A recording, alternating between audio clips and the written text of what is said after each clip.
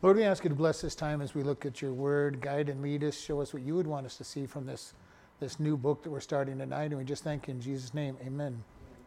Haggai is one book ahead of Zechariah. So if you found Zechariah these last couple months, you should be able to find Haggai with no problem. Haggai is a book that tells us exactly when it's written.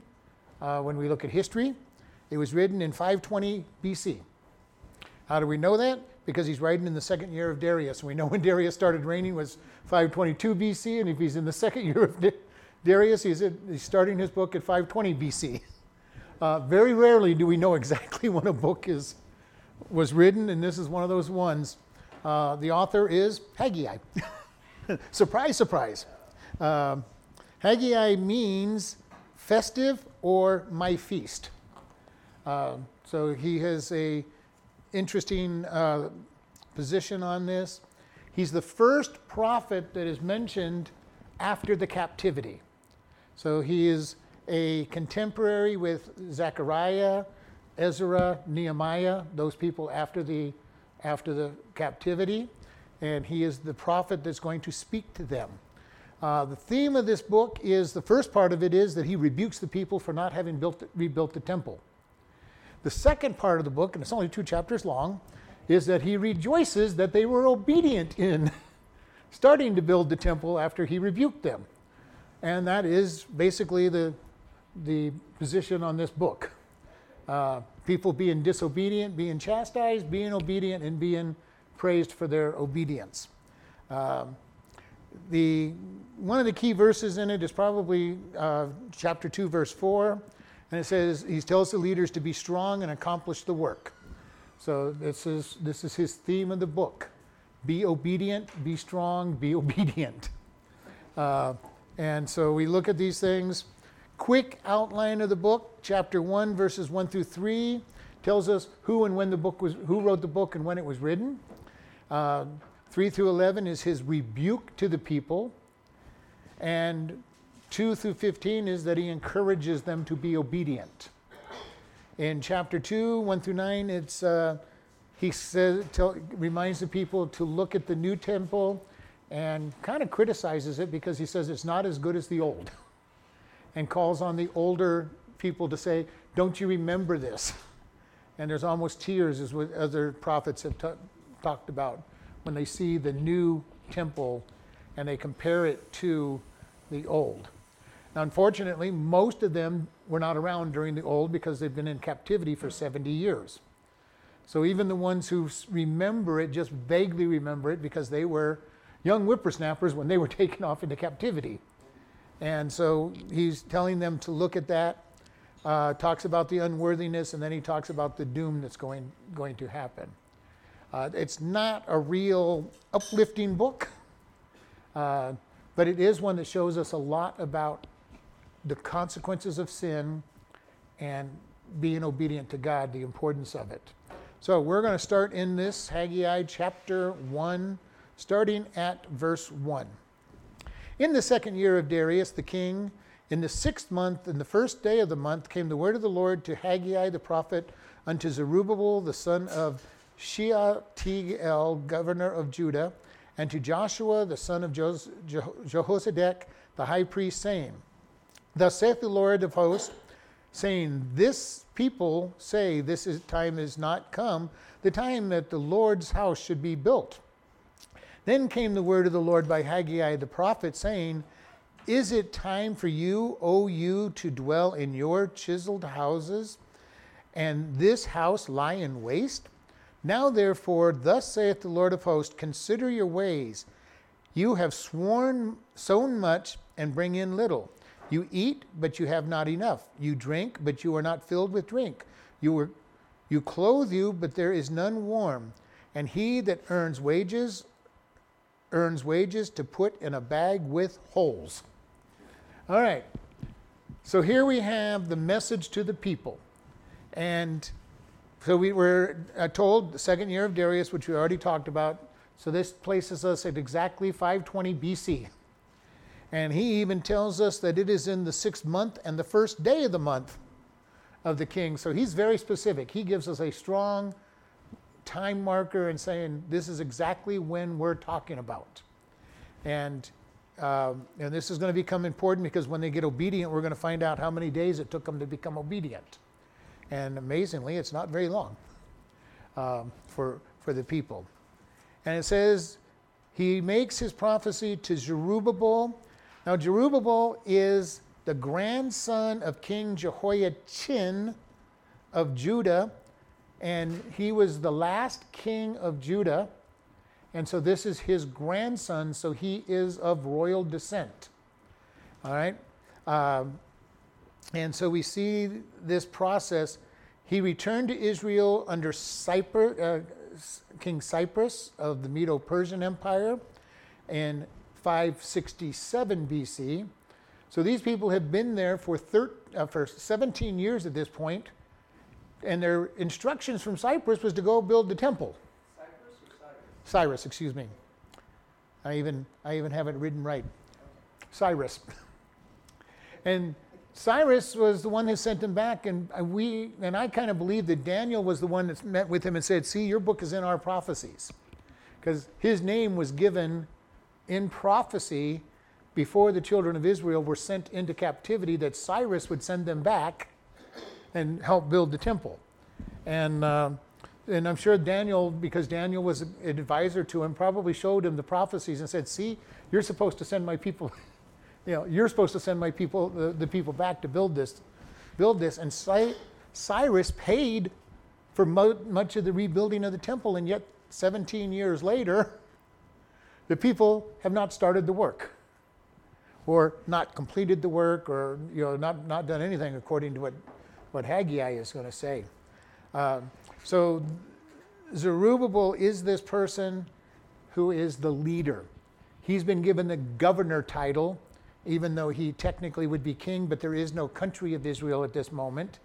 The King I don't want to keep saying Cyprus. King Cyrus and Darius are letting them go back home to build. And if you remember Ezra and Nehemiah, there's all these battles and everybody saying, the enemy saying these guys are going to rebel against you if they get their city put back together and all this stuff. And so they've been concentrating on their own homes. They concentrated on building the walls of Jerusalem, but they have not concentrated on building the temple of God where they can worship. And so this is a big deal. So he's a prophet to Zerubbabel and to Joshua, and Joshua is the high priest of that day, and he is the grandson of Hilkiah, the high priest at Jehoiachin's reign. So we are in basically 2 full generations from the captivity, which is they were in captivity for 70 years, so we're 2 generations away. The older generation was taken, their fathers lived in captivity, and then they come back as the leaders of the people in the new vassal state. Technically, they're not their own country yet. They're a sub-territory, but they've been given governorship and rule over it. And you would think that at least Joshua would say, well, we need a temple so I can do my job. But he doesn't even seem to push for this. And this is kind of an amazing thing. For 17 years, they're supposed to be building a temple to God, and they haven't even started. They have not even started that temple. It started to be obedient. And so they're doing the same thing that they have always done for God's, in God's people, is they do things their own way. Do things their own way and forget what God tells them to do. Now, before we're too hard on them, we oftentimes do the same thing. We love to do things our own way and not do things the way God tells us to. And a lot of people look at the Jewish people in the Old Testament and say, well, how could they be so dumb? How could they be so disobedient? Well, I kind of look at my own life, and how many times have I been just as disobedient and and everything. Maybe I haven't seen quite as many miracles, but you know what? I got saved, and God changed my life, and He's made all kinds of changes in my life, and I can still be just as disobedient as they were. So we need to understand, and a lot of people go, well, if I was in their shoes, and I'll finish it for them, you'd be doing just what they did. You would still, say, I don't trust. God fed the children of Israel 40 years in the wilderness with manna and water and quail. And what happened? After 40 years of every morning having God perform a miracle outside, they finally got to the place where they forgot that it was God who gave it to them. And as I said, when a miracle is done all the time, it becomes normal. It's no longer a miracle that I'm finding food laying out on the ground outside my tent. It's no longer a miracle that there's a river of water flowing from that rock over there. We're used to that big spigot over there that keeps following us everywhere we go and pouring water out all the time. We're used to the quail coming and flooding the camp so that we can kill them every night. And they've kept forgetting that this was miraculous. And this is the problem sometimes that I even say so often. When we're being blessed by God, we sometimes can get to the place where we forget that we're being blessed. We're going, well, this is normal. It's normal to have all these blessings. And we've got to be careful that we don't get that way. Otherwise, we become just like these people in the Old Testament. These people that Haggai are talking to, they've been there 17 years and they forgot that their job was to build the temple. They have built a wall around the city. They have reestablished their houses. They have done all of these things and have forgot about God's house. And this is what Haggai is telling them. Why will you forget the God who sent you back home and gave you peace amongst your enemies, and now you forgot about him? Verse 2 says, the people say, the time has not come, the time for the Lord's house, that the Lord's house should be built.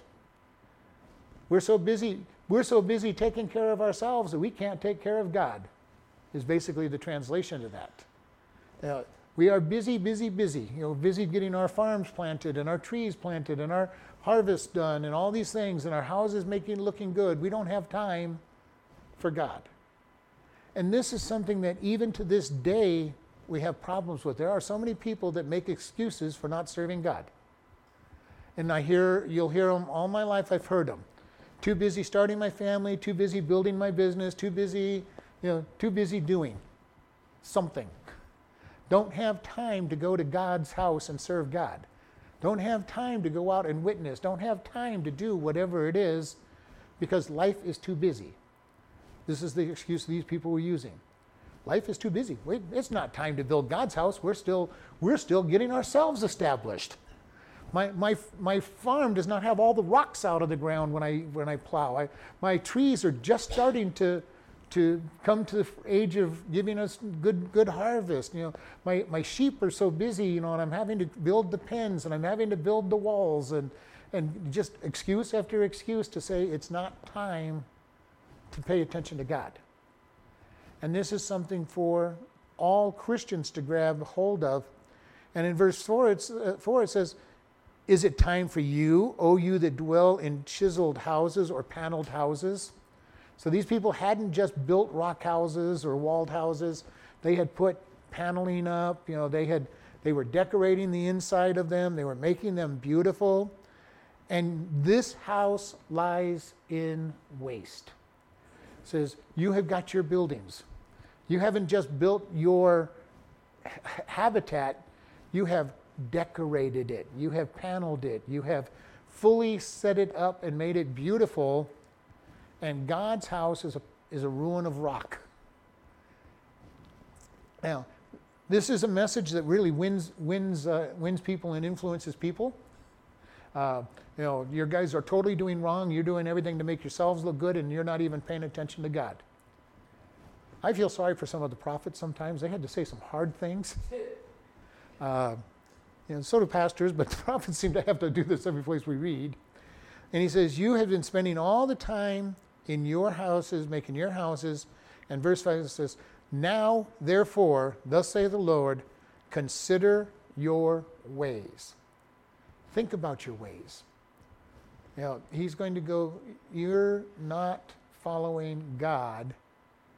Think about what is happening now. He's going to list a few of those ways. Verse 6 goes, he starts with, you have sown much and you bring in little. He goes, basically he's saying, as Malachi will later say, you know, trust God and see, you know, he goes, you sow a lot of seed and you're barely harvesting enough to get by. You've sown much and received little. He goes on to say, you eat, but you never have enough. Now, whether he's saying literally that you're never satisfied or you never have enough, it is not really clear. I believe he's saying literally that they're just never satisfied with everything they get. That happens when you're after worldly things. Always. How much you get, you're never satisfied. Right. Yeah. And this could be true of all of these verses. You're sowing much, but you're not getting back everything you think. You're eating and drinking and never feeling like you're happy and satisfied. I think that's what he's saying here. You're never satisfied. You never get enough. And it could literally be that they weren't getting enough. But I think he's talking about their emotional state of being, because he says, consider your ways. Paul said he had learned to be content with much and with little. You know, and this is when we're serving God, we can learn that even when we have little, we can be content if our contentment comes from God. And we know that because God's always promised he's going to meet our needs.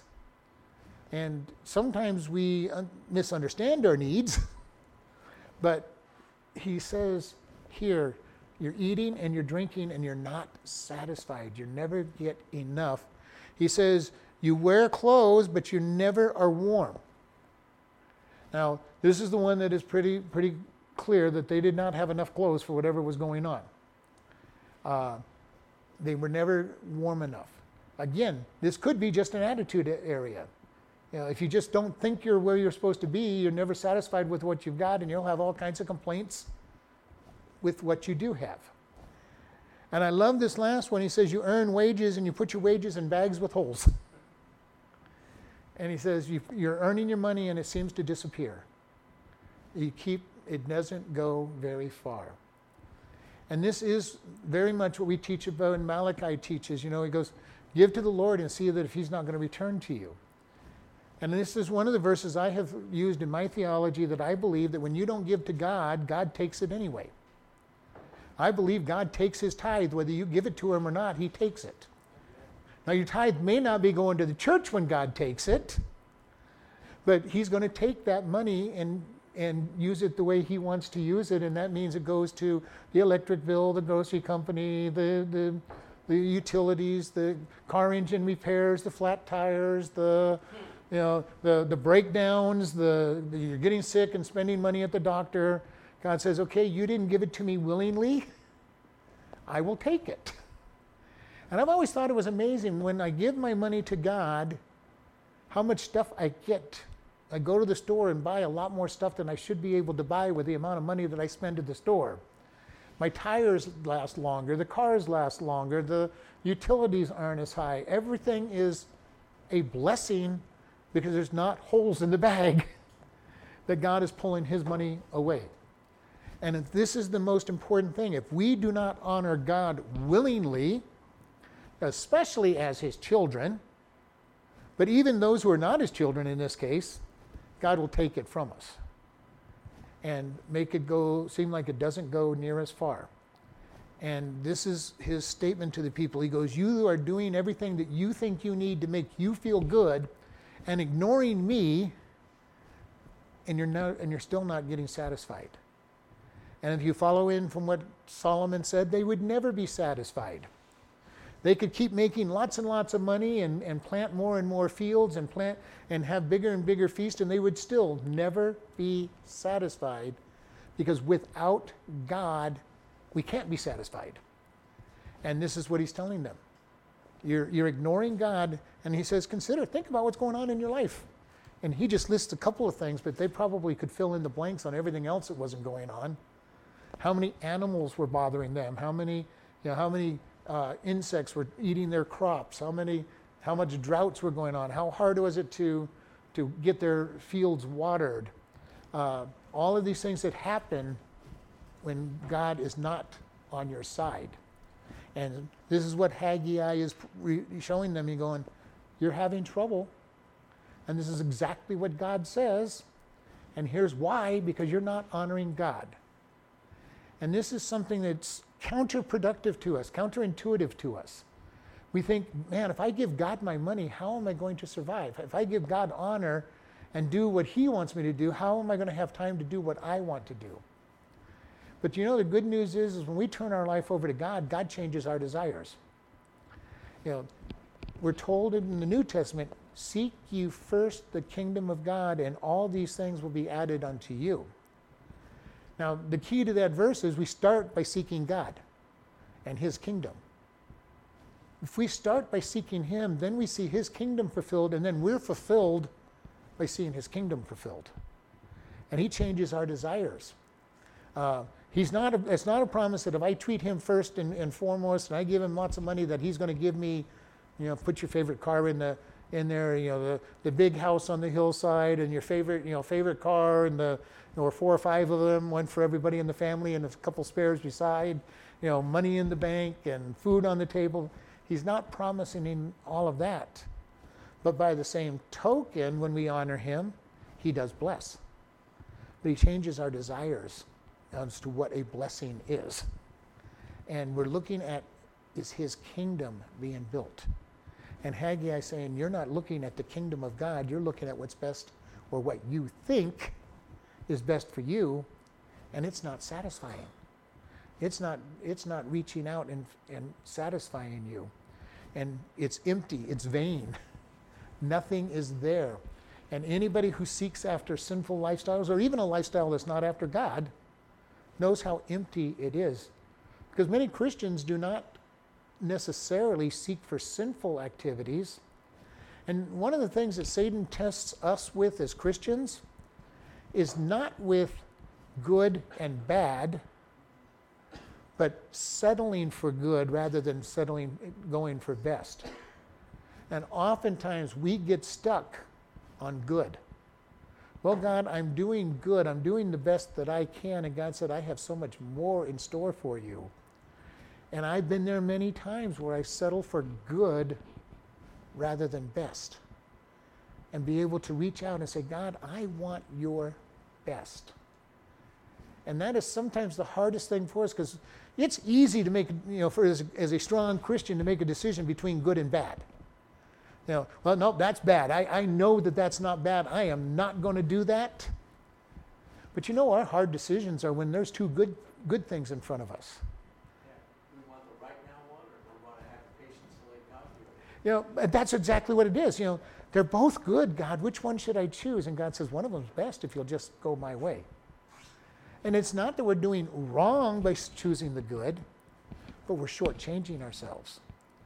And Satan knows that if he can't get somebody to live in the bad side of things, he'll try to get them to settle for good. And oftentimes he'll get us to settle for lots of good and wear us out when there was a best out there. And this is why I say for us Christians, we need to learn to be able to say no to certain things. When God's not saying to do it, we need to learn to be able to say, no, I can't do that. And there's nothing wrong with saying no, unless God's telling you to say yes, but there's nothing wrong in saying no once in a while. When I was a younger Christian, I almost burnt myself out by saying yes to everything. I was doing everything because I felt it was good. I had to do it. And this is the problem sometimes. Well, if I don't do it, who's going to do it? Well, if you're just patient enough, God will probably raise up the person that's supposed to do it. God can't find somebody. And I've actually seen it exactly work the opposite way. Somebody's filling a position that they weren't called to do, and they're doing it temporarily. And the person who was called to do it looks and says, well, I thought I was supposed to do it, but it's filled, so I guess I wasn't called to do it. Because somebody else is doing it, out there. And this is something that is critical for us to look at. Are we called to do something? If we are, do it. If you aren't called to do it, don't do it. Over the years, I've told more pastors who would complain about something not being, not having enough Sunday school teachers, not having enough nursery workers. I'm going, I can fix that real easy for you. He goes, what? I go, close it. He goes, can't do that. I'm going, if you have no workers that think that they're called to do it, then close it. It's obviously not needed. He goes, well, we'll have the kids in church, or we'll have the kids in the nursery in the church. I go, and?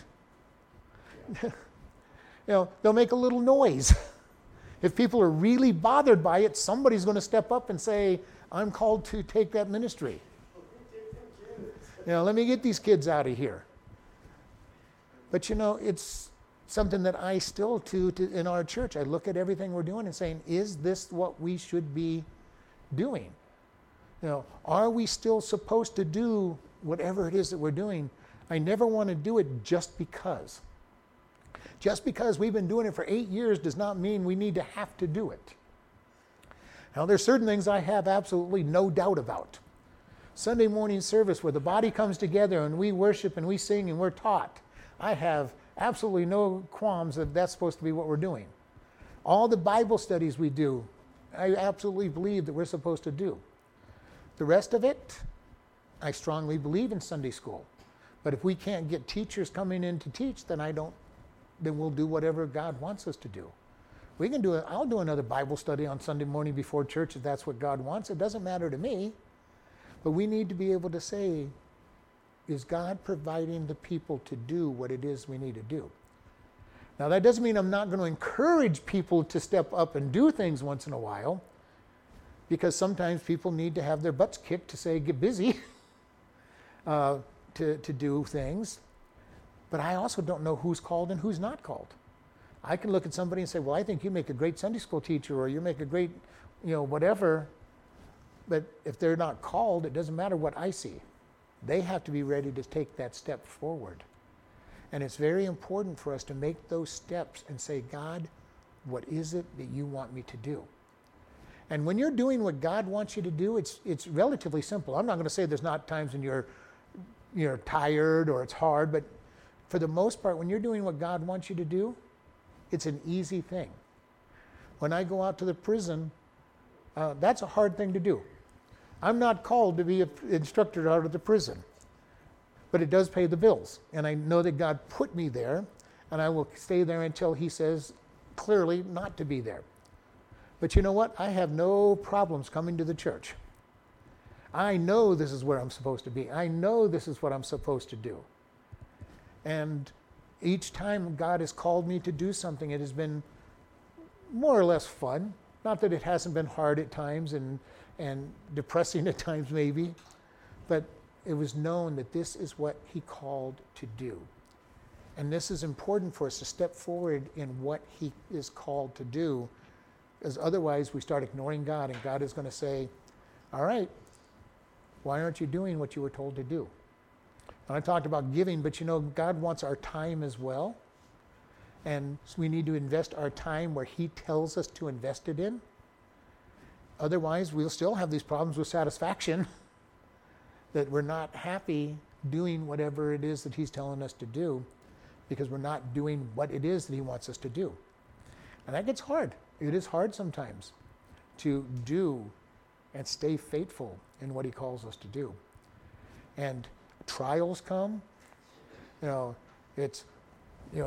of my trials early on here was how many times did I come in here and nobody showed up for the Bible study? And it hasn't happened a lot, but for a while there, it was happening at least once or twice a month. And it used to be really fun. I'd have to preach to an empty room so that they could go out on the internet, because people were listening on the internet. Well, I think God kind of does that so you stay faithful and keep doing it. Of course. Because it's so easy to give up if somebody's not doing it. Well, that's exactly what it was all about. It's the opportunity to give up. And God will see. God will see. Nobody cares. You're not being faithful.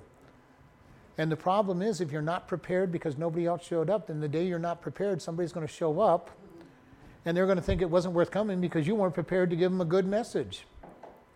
And this happens in any ministry that we do. Anything we do is going to have that problem of, are people caring enough, or is it needed? And this is something that Haggai is challenging the people. Are you really seriously considering that God does not need, that you're not supposed to worship? And this is ultimately what he's talking about, because God said you're going to worship in the place that I have placed my name, which was the temple. Now, they haven't had a temple for 70 years before they came back, and for 17 years they still haven't got a temple. So that means they cannot be sacrificing to God, they cannot be worshiping, they cannot do all the stuff that they're supposed to do. What they did, I don't know, because I don't recall what they did during that period of time. But there's no temple, no Ark of the Covenant, no mercy seat, no altar to be giving sacrifices to at the right place. So this is a big deal. They're not able to worship God correctly by the way God told them to worship. And this whole problem is happening. All right, verse 7. Thus saith the Lord of hosts, consider your ways. Go up to the mountains and bring wood and build the house. And I will take pleasure in that. I will take pleasure in it, and I will be glorified, says the Lord. You looked for much, and lo, it came to little. And when you brought it home, I did blow upon it. Why, says the Lord? Because of my house that is in waste, and you run every man into his own house. Therefore the heaven over you is stayed from dew, and the earth is stayed from her fruit. And I had called for a drought upon the land, and upon the mountains, and upon the corn, and upon the new wine, and upon the oil, and upon that which the ground brings forth, and upon men, and upon cattle, and upon all the labor of the hands. So again, he's saying, consider your ways, be thoughtful, determine what's going on. And he says, get up to those mountains, get some wood. He's pretty forceful in this message. He goes, you're not going to build God's house. Get up and get some wood and build this house that God will take pleasure in and that he will be glorified in. And this is something even for us as Christians, we hear it all the time by non-Christians and even some Christians alike. Well, I can worship God wherever I want. And I agree that you can worship God anywhere. That's not a problem. My question for most people is when they give me that, well, I can worship God up on the mountain. I can worship God out on the lake fishing. My question to them is, are you? Are you truly worshiping God in those places? Or are you maybe saying a prayer or two and saying, okay, I've worshiped God? And I don't even think they're doing that much in most cases. Can you worship God out there? Absolutely. Can you worship God in your home without going to church? Absolutely. The question really comes in, are you? Are you worshiping God without coming into the presence of the body of Christ and participating with the body of Christ in worship? And I know that some people do. Most don't. But even if you are worshiping God, what I have seen over the years is somebody is not attached to a body of Christ. They never grow beyond whatever they can think of, and they're never challenged to go above, or they're barely challenged. Because we as human beings have this idea that, well, I'm okay. I don't need anybody else. I don't need to be taught. I don't need to be challenged. This is one of the reasons I listen to as much preaching as I do, because I know that I need to be challenged. And these crazy pastors keep talking about the things that I'm having problems with most of the time. I don't know how they keep finding out what I need to be told, but they keep teaching what I need to be told. Now, I know that's tongue-in-cheek, just like me. When I step on people's toes, it's because the Holy Spirit has given me what to say. But I'm amazed how many times these guys who have been recorded are saying just what I need to be hearing at the time that I am hearing it. Yes, God is just amazing. And he says, I'm going to be glorified. You need to be coming to the temple to worship the way that I told you, is what God is telling them. And this is very true for even for us. In the New Testament, they met every single day to be taught the disciples' doctrines. Now, we don't meet every day. We meet pretty close to it, but we don't meet every day. We're getting closer at this church. We've got something going on 6 days a week. But, I'm told by many pastors, because they bought into the world's idea, that we teach too much. That what? That we teach too much in this church. We have too many meetings. Because the world tells them that you should only meet once or twice a week, and twice is probably too many. And when I've had somebody tell me that, and I've read it, it's believe me, it's not just a couple of pastors that have told me, it is in just about every leadership magazine. And I'm going, well, you're giving me a lot of good sociological, psychological reasons. My Bible says they met daily. When you can give me a biblical reason to not meet frequently, then I might consider it. But to give me what psychologists say and sociologists say, I'm not going to go the way of the world. Trust in the Lord with all your heart and lean not into your own understanding. And I'm not going to lean on the world's understanding.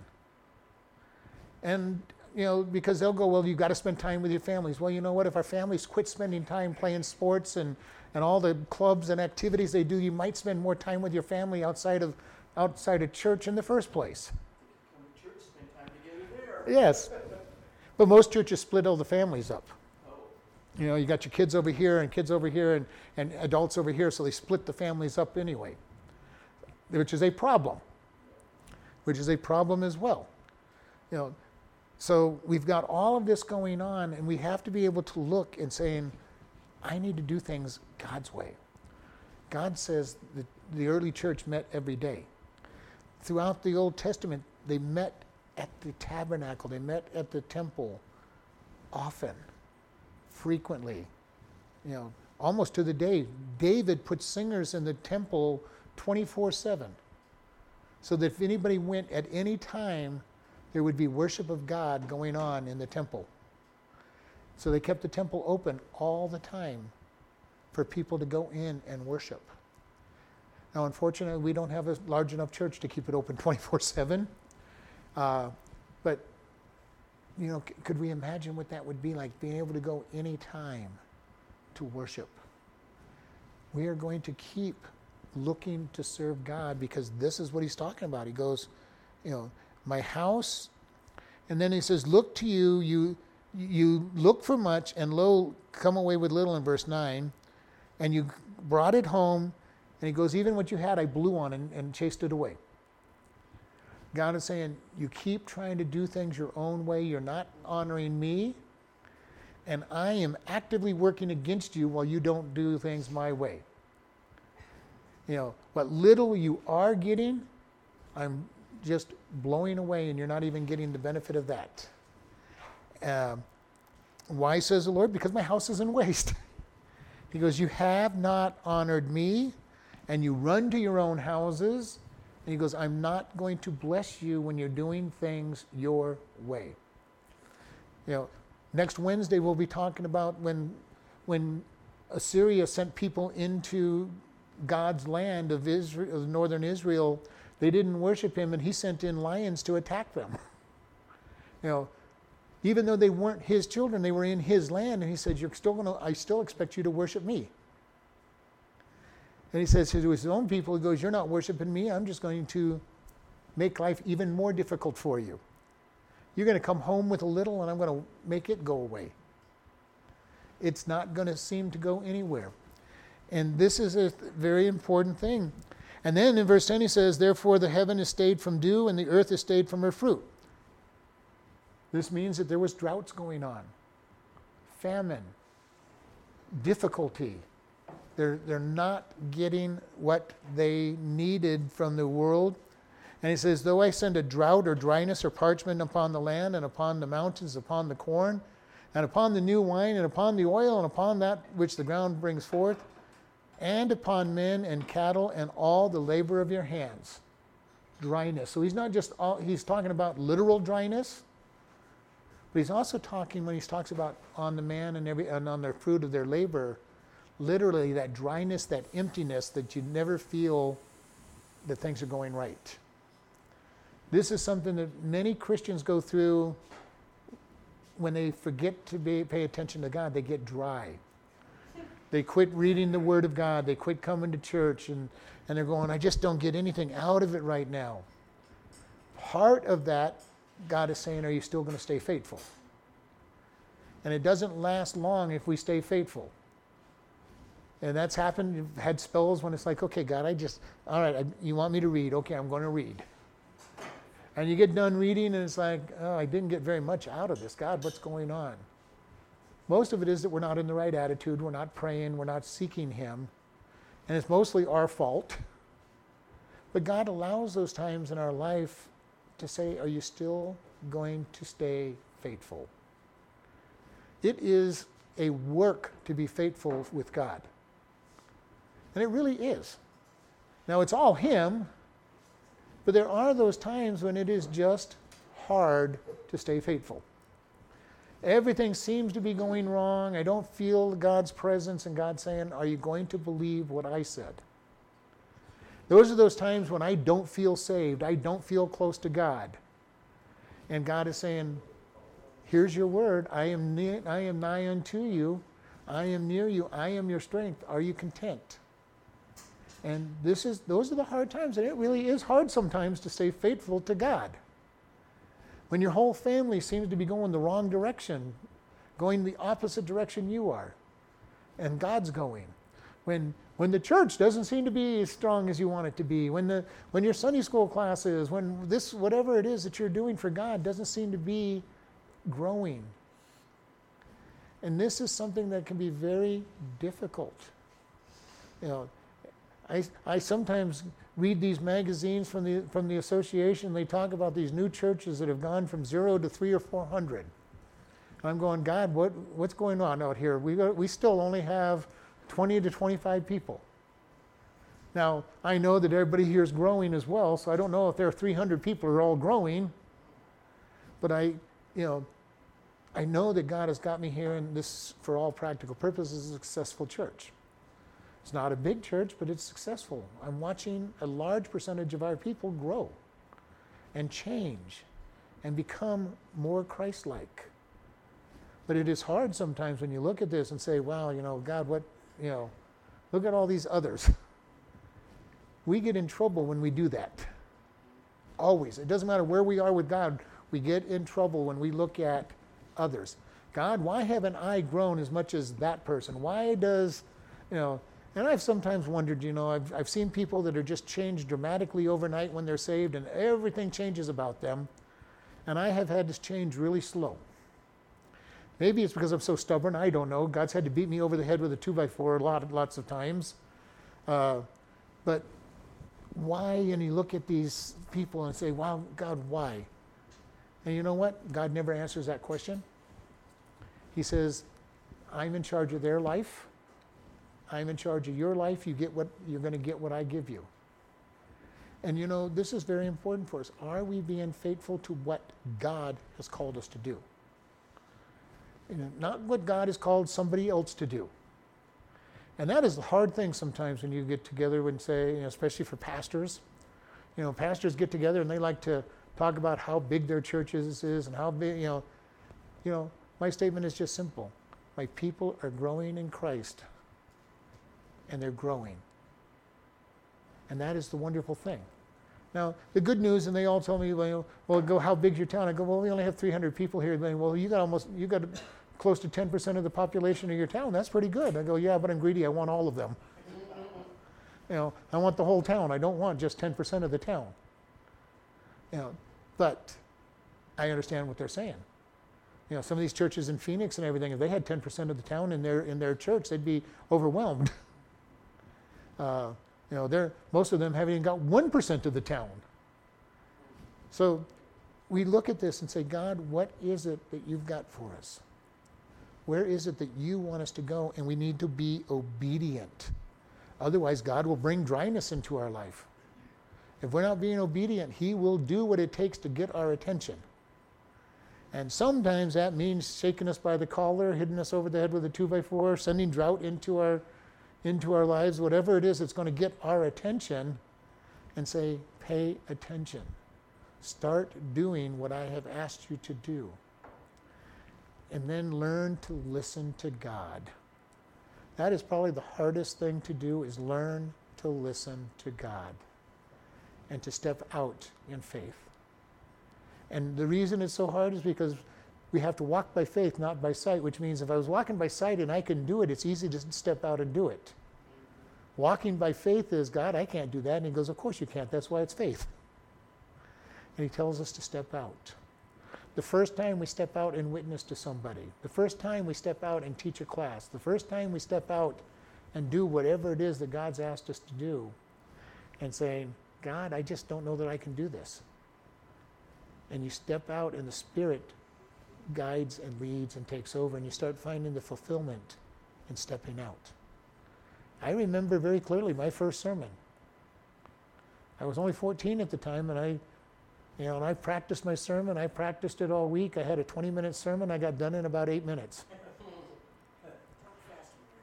Yep, and I did. It was the first time I'd stood up in front of a large crowd. I'd been in front of the Sunday school class several times, but that was one different thing. But to step in front of the adults,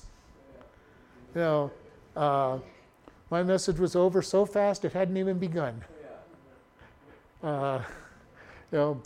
Church got out very early that day. But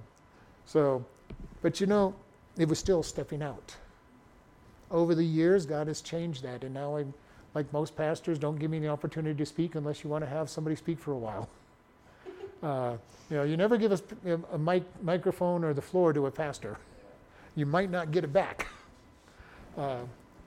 Because we're used to speaking, we're used to teaching. And so he's saying, step out, obey, do what it is that you were told to do. Verse 12, then Zerubbabel, the son of Shealtiel, and Joshua, the son of Josedek, the high priest, with all the remnant of the people, obeyed the voice of the Lord their God and the words of Haggai the prophet, as the Lord their God had sent him, and the people did fear before the Lord. Then spoke Haggai, the Lord's messenger, and the Lord's message unto the people, saying, I am with you, saith the Lord. And the Lord stirred up the spirit of Zerubbabel, the son of Shealtiel, governor of Judah, and the spirit of Joshua, the son of Jehozadak, the high priest, and the spirit of all the remnant of the people. And they came and did the work in the house of the Lord their God in the 24th day of the 6th month, in the second year of Darius the king. All right. He spoke to them, and the people listened. Pretty amazing when you're talking about the Israelite people. They don't usually automatically respond like that. But they are going to respond, and it's only taken them 23 days to get started on the work. That should have been done a little earlier than that, but God stirred them up. How many times did he have to give this message out to them before they heard and understood and responded? Don't know. Took them 23 days, probably every day of that 23 days. That they finally got out and did what God said. And it stirred them up. They anxiously, quickly got around to doing the work once it started. And it took the leaders getting convicted. It took the leaders taking the steps. But it says the people feared before the Lord. They finally started understanding all these things that are making us dry, all these things that are coming in here is because we are not obeying God. And they started understanding that they were losing blessings because of disobedience. And sometimes we need people to come into our life and point out, that you may be losing blessings because you're disobedient. Now, having said that, that's a tough thing, because what did Job's friends do to him? They accused him of being disobedient. They got ahead of God. Now, these guys are disobedient and things are happening to them. And this is why it's very difficult at times to know when to say things to people about turning to God and when not to. And this is part of learning to listen to God. Job's friends were not listening to God.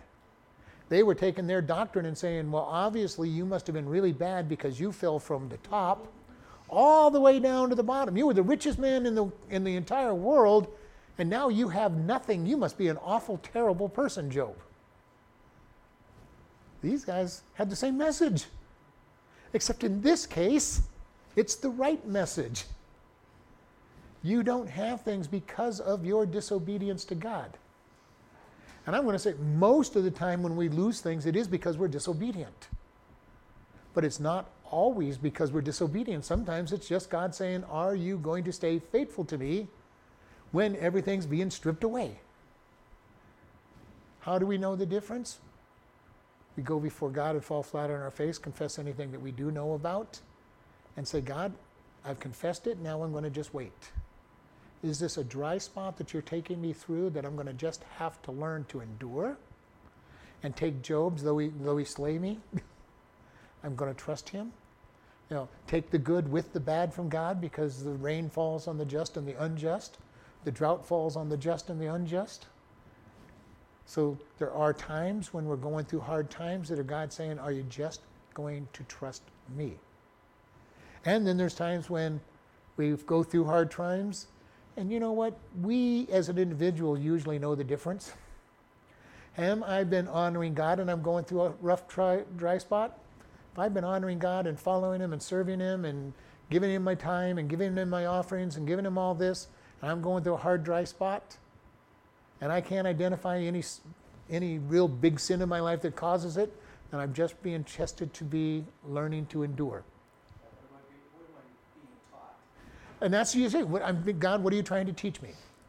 And I've told you all, when you're going through a hard time, your first thing is to look and say, God, is there something that I have done that I'm being disciplined for? And that's an easy thing. And don't get too introspective, maybe it was this, and go way down the list. If you are being punished, you know what you're being punished for. God is very good at telling you what you are being punished for if you're being punished. But if you're going through a hard time and you look and God, I haven't been, doing this or doing this, and I've been doing this or doing that, and go, okay, I'm getting what I deserve for it. God, I confess, I turn. Now I'm going to endure the punishment and endure it because I deserve it. If you go down, and none of us are perfect, so don't get too deep in your introspective, because if God treated us with what we deserve, we'd never have anything. But if you're not having a sin in your life that you can just say, okay, God, I really know what's going on, it may just be a test in saying, are you going to continue to serve me even when it looks like I've walked away from you? And those are the hard times. When we're going through a test, God knows how to do a test. When I test people out at the prison and they ask for answers, I'm going, this isn't my test, it's your test.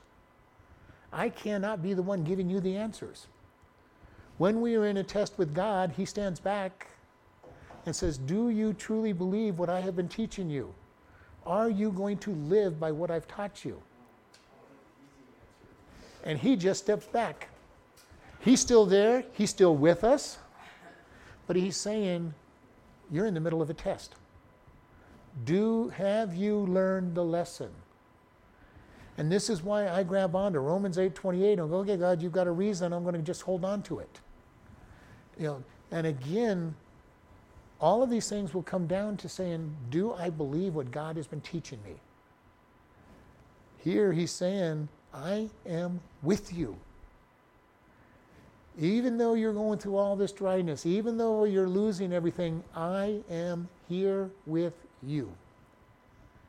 When we go through trials, whether we deserve them or whether they're just a test, God is with us. He has not abandoned us. We may feel like He's abandoning us. We may not even hear His voice for a period of time during the test, but God is still with us.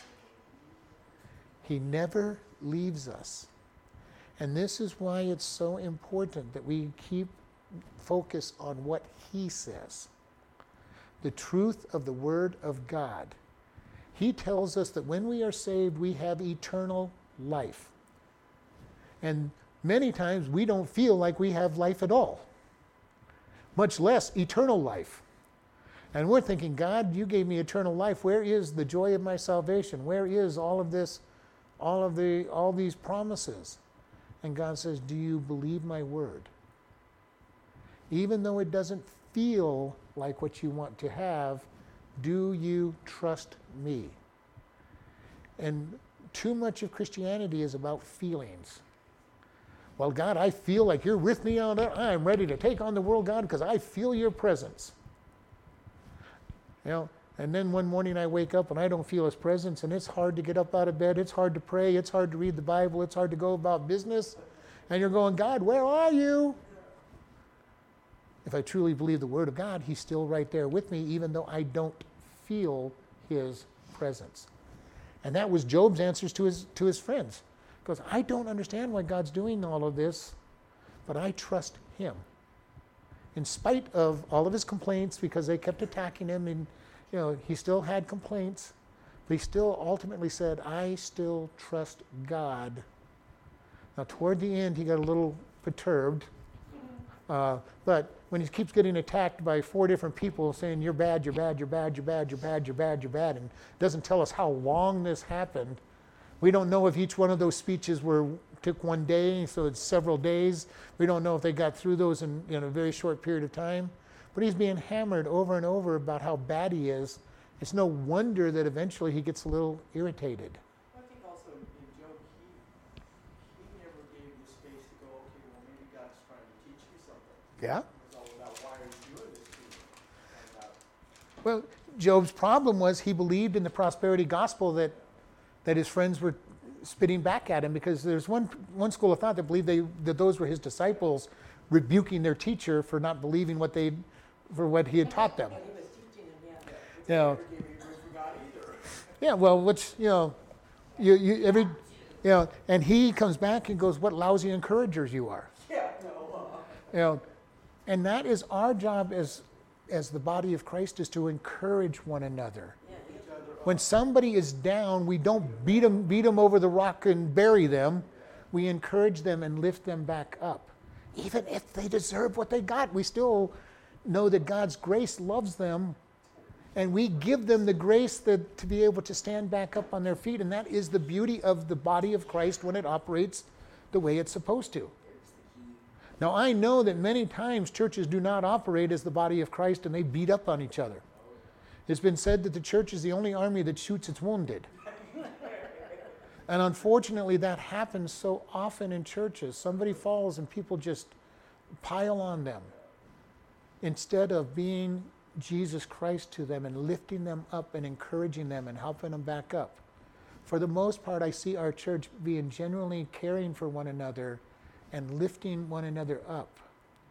And that's good. That's the way it's supposed to be. That's the body of Christ in action. The true church. And the true church is the one that comes together to actually minister to one another. The ecclesia, the gathering of the people who think the same way, that act the same way and believe in God's word. That treat one another, that are one in Christ. Not everybody that comes to a church is part of the church. Not everybody that's on the roll of a church is part of the church. There are lots of wolves in sheep clothing. There are a lot of tares out there that look like Christians, act like Christians, and may even act more like Christians than the Christians. But they're not part of the body of Christ. Some churches have more of them than others. Some that teach the Bible pretty thoroughly have less. But there is not a church out there that doesn't have wolves and tares in it that are looking to tear people up. And if people are looking for a reason not to come to church, you know who they're going to find in that church are the wolves and the tares that tear them down and make them feel bad. Easily. It happens all the time. You could be going to the best church in the world, and there's going to be some bad people, and people are going to meet those people and go, well, that was a terrible church. All I met is people criticizing me. Well, why didn't you go talk to the people who are actually that church, not the ones that Satan put in front of you to encourage you to not come? We need to be able to come. God says, I am with you. And he stirred their spirit to get to work. And then it said that in that 24th day of the 6th month, they got to work. This is pretty fast obedience. Yeah, but they actually listen and They're listening. They are listening. Haggai has reason to rejoice He spoke and they listened. He wasn't poor Jeremiah who spoke and nobody ever listened. One of the few prophets when they actually, oh yeah, they obeyed, right? Well, Obeyed. Jonah had an audience that obeyed, even though he didn't obey very much. Yeah, of course. He wasn't happy about their obedience. But so he's got people that are obeying his message. Took them 23 days to get obedient. Especially after But- 11 years. But they did get busy doing the work of God. And it is under his time that they are going to step up and build the temple. And this is why he's oftentimes called the temple prophet. Okay, they refer to him as the temple because he prophesies and the people finally get busy building the temple. And, because he is mentioned in the book of Ezra as well, several times in the book of Ezra. So we're going to end here. His first message that is recorded is worked. And as again, I said, 23 days, I think he gave this message more than once to them. I'm sure that it wasn't just one. I'm sure it just wasn't one time that he preached this message, because the one thing I know about God, he told us all through the scriptures. He repeats himself 100 times, it seems like. Every time I've taught, I've had to teach it several times before people finally get it. I got it. I understand. I heard. And I really do believe it's probably the first time they ever heard. It hit their brain cells a couple of times, hit the eardrums. I was asking about last night in Samaria. Really? But it does come down to how many times do we have to hear something? And it's pretty true that we all have to hear something multiple times. Very few people hear something and remember it the first time they ever hear it. And even if they do remember it, they don't always understand it the first time they hear it. And I've shared with you some of the verses I learned when I was a teenager or just now over the last 10, 20 years actually starting to mean anything. And it's like, wow, yes, I hid your word in my heart, God. Didn't mean anything. I hid your word, but wow, this verse is powerful. And this is something that we're going to learn. The more we know about God, the more these things start to mean, the more we start to understand it. And then when we think we understand it, we get to understand it deeper later on. And then we get to understand it deeper later on. These people are finally taking heart to the message that all of your problems are happening because you aren't honoring God. You haven't built his temple. You have not placed him first in your life. You have built your houses, your fields, all in your work, and all these other things before God. You have been empty. If you will just do what you were told to do and honor God, all the rest comes. And after 23 days of this message, they finally, wow, he's right. Now they might have, other teachers might have been teaching other things, and at the same time, because all through the Bible it's the same story. Honor God. Honor God with the first fruits of your increase, and all these things shall be added unto you. Cast your bread upon the waters, and it shall return unto you. All these different things that God says, take me and put me first, and then you will receive all the rest. When Paul said, I've learned to be content. Why? Because he put God and his kingdom first. And says, God, you are first. Now I am content. Because you are all that I need.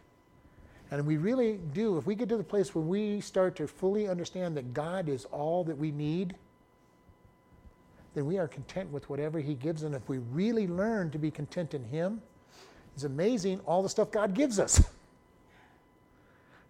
Our contentment is in him and we barely get by, and then all of a sudden he says, okay, you've learned to be content in me. Now let me bless you. And as long as we stay contented in him, when he starts blessing, we'll see more blessings. Job got everything back, twice back. Space of time where he had to just learn to trust God, and that God was all in all.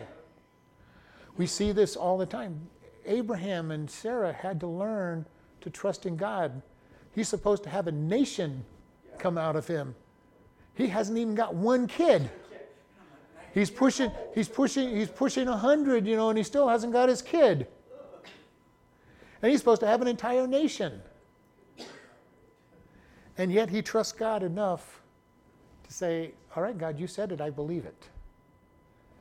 All through the scriptures, we see people getting blessings, losing blessings, getting blessings, losing blessings, and saying, are you content?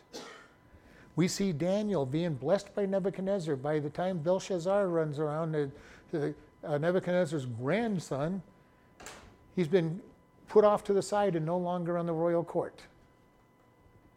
Still appears to be somewhere in the royal city, but he's a nobody for all practical purposes. Then he gets raised up again. Then he gets under Cyrus and he gets raised up again. God will keep doing it if we just stay faithful to him. And it is hard to stay faithful sometimes. And God is saying, step out. Step out and do what I have told you to do. Lord, we just thank you for this day. We ask you to bless each person that hears this. And Lord, teach us to be faithful to you, even in the dry, hard times, that we will continue to follow after your will. And we just thank you in Jesus' name. Amen. Listening friends, do you know God? Not just know about him. Today is the day to decide to become his child. God loves you, and Jesus came to die for your sins. In Romans 3:23, we are told, for all have sinned and come short of the glory of God. We all have sinned. God says the penalty for sin is death. Romans 6:23 says, for the wages of sin is death, but the gift of God is eternal life through Jesus Christ our Lord. We sin and deserve death and hell. However, Romans 5:8 says, but God commended his love toward us, that while we were yet sinners, Christ died for us. God loves you so much, he died for us so that we can be forgiven and have eternal life. How do we do this? Romans 10:9-8 says that if you shall confess with your mouth the Lord Jesus and believe in your heart that God has raised him from the dead, you shall be saved. For with the heart man believes unto righteousness, and with the mouth confession is made unto salvation. Today is that day for you to come to God and truly know him. Do you know him? Do you want to know him? Pray in your own words like this. God, I know that I am a sinner and deserve punishment. I believe that Jesus died to pay my sins. Forgive me and help me to turn from my sins and to live for you. If you have asked this of God and truly believe you are God's child and part of his family, we encourage you to do these things. First, tell somebody that you are saved. Second, start reading the Bible each day. We recommend starting with Ephesians and then the Gospel of John. Find a good Bible teaching church. If this is your day of salvation, you can contact us and we will send you a booklet to get started on your new life and are available to help you with any questions you have about the Bible. You can contact us by email at office@chloridebaptistchurch.com or by mail at Chloride Baptist Church, P.O. Box 65, Chloride, Arizona 86431.